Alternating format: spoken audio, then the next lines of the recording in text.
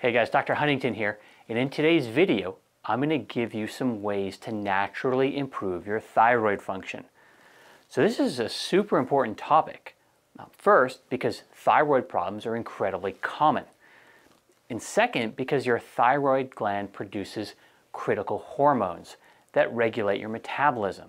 Many vital body functions, such as breathing and heart rate, and the function of your nervous system, your body weight and your muscle strength, your body temperature and cholesterol levels, and for a woman, her menstrual cycle.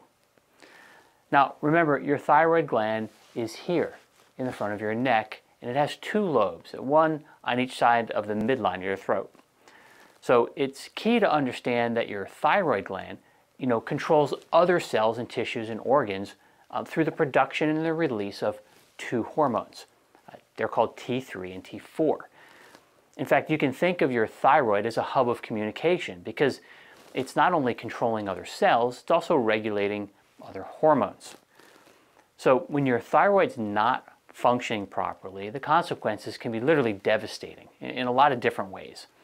Now, there's a lot to thyroid function, and there's a lot of different pieces, for a doctor to sort out when helping someone, to get to the root of the cause of a thyroid issue.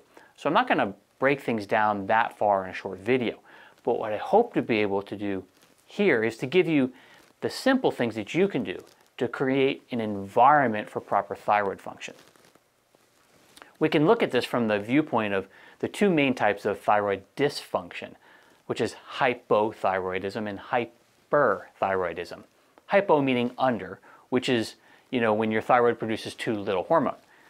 And with this case, you might experience symptoms like depression, dry skin, fatigue, and cold sensitivity. And this is especially prevalent amongst women over 50, although plenty of men have it as well. The autoimmune disorder called Hashimoto's is the most common cause of hypothyroidism. And Hashimoto's is where your body attacks your thyroid gland and damages it so it doesn't produce enough hormone.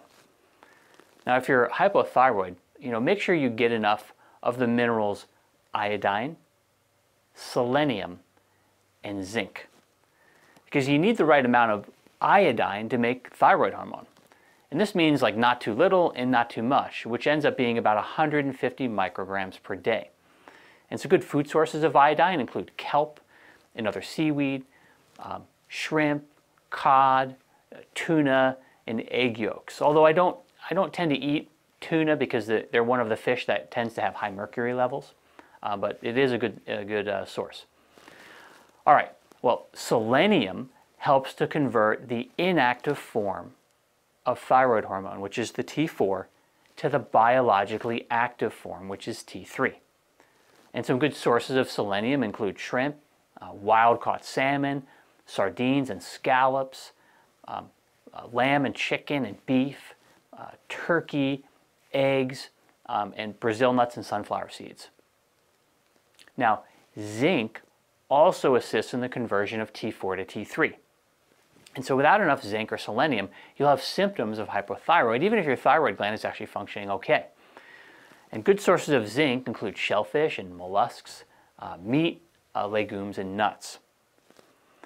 Another key nutrient that you need to make thyroid hormone is the amino acid called tyrosine. Some foods which are good sources of tyrosine include almonds and wild-caught salmon, chicken, avocados, bananas, eggs, and pumpkin seeds. Now, this one is actually one that can sneak up on vegans because on average, vegans consume less tyrosine than vegetarians or meat eaters. So if you're vegan, make sure that you're getting enough tyrosine. Make sure the foods you're eating contain tyrosine. A strong association has also been discovered between low vitamin D levels and people who are hypothyroid. So there's another reason to make sure that you're getting enough vitamin D. And for most people that don't live or work in the sun, that means supplementing with about 5,000 IU of vitamin D each day. For more on vitamin D, just look for some of my other videos. Now, in someone with hyperthyroid, which is like too much thyroid hormone being released, the body runs really fast and it's almost like it's running too fast and working too hard, like it's overheating, like an overheating engine. And symptoms can include weight and hair loss, anxiety, sweating, and one of the unique symptoms, which is actually bulging of the eyes. One cause of hyperthyroidism is the autoimmune disease, Graves' disease. Now, what Graves' disease does is actually causes your body to attack your thyroid gland. But in this case, it causes it to make more hormone than you need. Now, eating plenty of cruciferous vegetables can actually help overactivity because they contain a natural thyroid blocker. So your cruciferous vegetables include like broccoli, cauliflower, Brussels sprouts, and cabbage.